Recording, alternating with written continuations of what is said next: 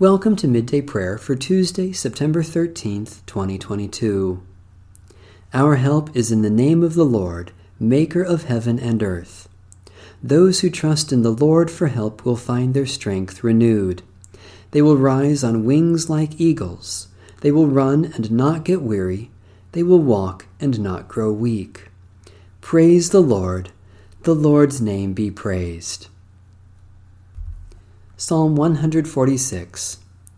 Hallelujah! Praise the Lord, O my soul. I will praise the Lord as long as I live. I will sing praises to my God while I have my being. Put not your trust in rulers, in mortals in whom there is no help. When they breathe their last, they return to earth, and in that day their thoughts perish. Happy are they who have the God of Jacob for their help, whose hope is in the Lord their God, who made heaven and earth, the seas and all that is in them, who keeps promises forever, who gives justice to those who are oppressed and food to those who hunger. The Lord sets the captive free. The Lord opens the eyes of the blind.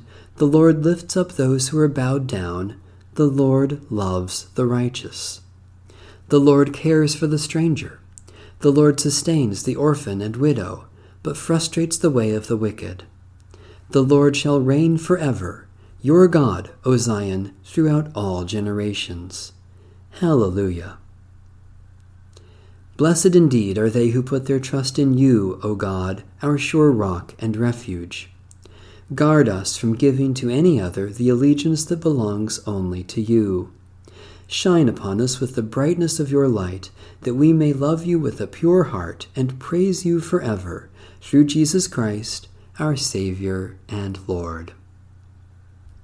A reading from the book of Job.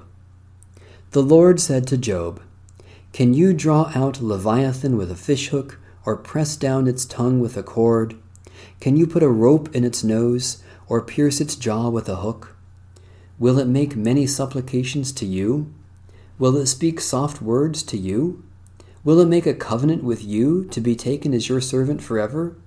Will you play with it as with a bird, or put it on a leash for your young women? Will traders bargain over it?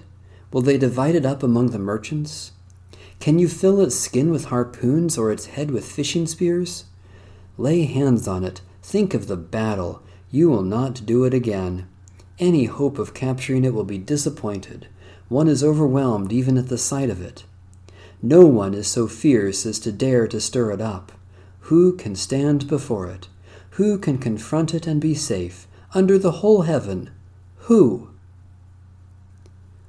Holy Wisdom, Holy Word, thanks be to God.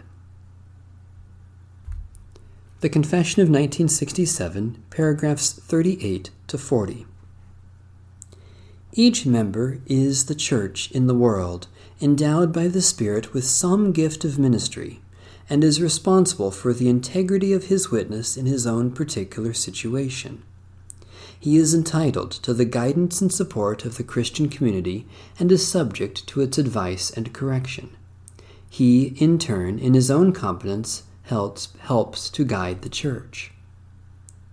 In recognition of special gifts of the Spirit and for the ordering of its life as a community, the church calls, trains, and authorizes certain members for leadership and oversight. The persons qualified for these duties in accordance with the polity of the church are set apart by ordination or other appropriate act and thus made responsible for their special ministries. The church thus orders its life as an institution with a constitution, government, officers, finances, and administrative rules. These are instruments of mission, not ends in themselves. Different orders have served the gospel, and none can claim exclusive validity. A Presbyterian polity recognizes the responsibility of all members for ministry and maintains the organic relation of all congregations in the church. It seeks to protect the church from exploitation by ecclesiastical or secular power and ambition. Every church order must be open to such reformation as may be required to make it a more effective instrument of the mission of reconciliation. a prayer attributed to Teresa of Lisieux, 1873 to 1897. Just for today, what does it matter, O Lord, if the future is dark? To pray now for tomorrow I am not able.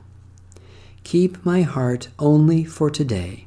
Grant me your light, just for today. Amen. An Abrahamic Prayer for Peace, written by Christian, Jewish, and Muslim clergy and published by the World Council of Churches, 1991. Eternal God, creator of the universe, there is no God but you. Great and wonderful are your works, wondrous are your ways. Thank you for the many splendored variety of your creation. Thank you for the many ways we affirm your presence and purpose and the freedom to do so. Forgive our violation of your creation. Forgive our violence toward each other. We stand in awe and gratitude for your persistent love for each and all of your children, Christian, Jew, Muslim, as well as those with other faiths. Grant to all and our leaders attributes of the strong, mutual respect in words and deed, restraint in the exercise of power, and the will for peace and justice for all.